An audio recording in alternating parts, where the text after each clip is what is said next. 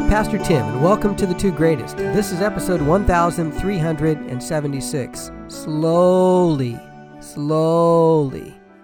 Jane and I are really enjoying using some wooden Advent blocks this year to anticipate the coming of Christmas. We ready an Advent devotional each morning, and then we turn the block to reveal the symbol of that story that we just heard. The star marches along on top of the blocks, looking forward to where we're going to be next. And the devos are so well written, and the blocks are so fun, that we sent a set to all three of our children's families so they can share in the joy this year. As you know, T2G is about the two greatest commandments of loving God, the one who came here in person as a baby, in the name of Jesus, to set us all free from our sin, and then to love others as much as he's loved us. Chris Pappalardo wrote, "There's a little rhyme my 3-year-old son loves. I make my hand into a snail by balling it up into a fist and having my thumb act as the snail's head. With excruciating slowness, this snail crawls from his toes up to his head. Slowly, very slowly creeps the garden snail. Slowly,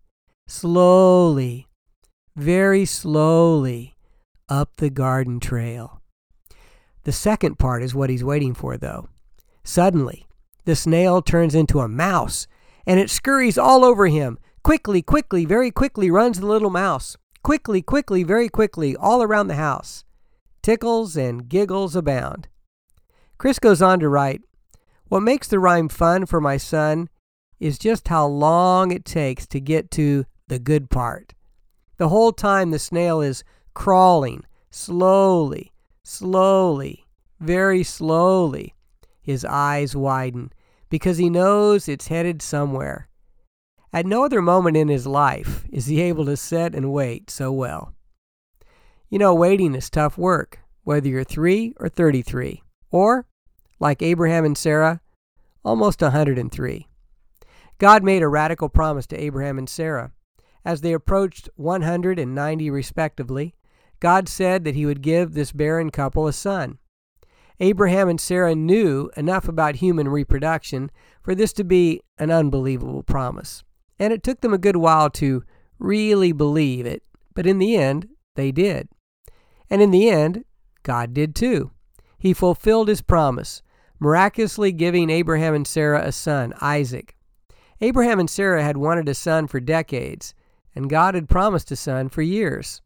And slowly, very slowly, God delivered on his promise.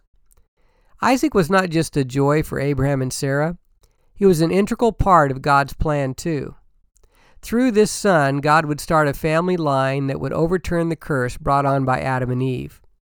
Through this son, God would provide a way to bring renewed blessing to the earth. And generations later, through another miraculous son in this line, God would keep another promise.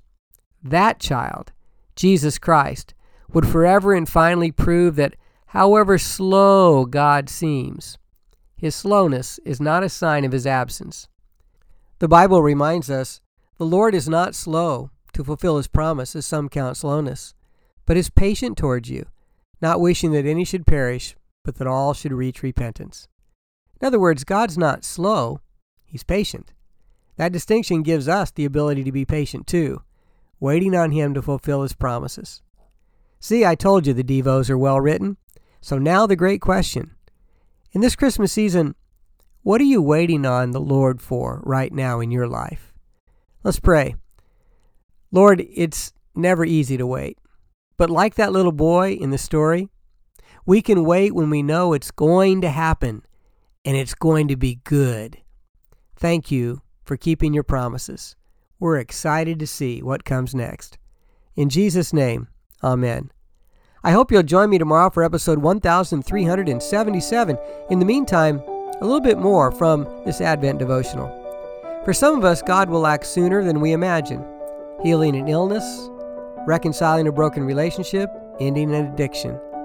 For others, God will ask us to wait until he returns. But for all of us, God's promise of restoration in Jesus is certain.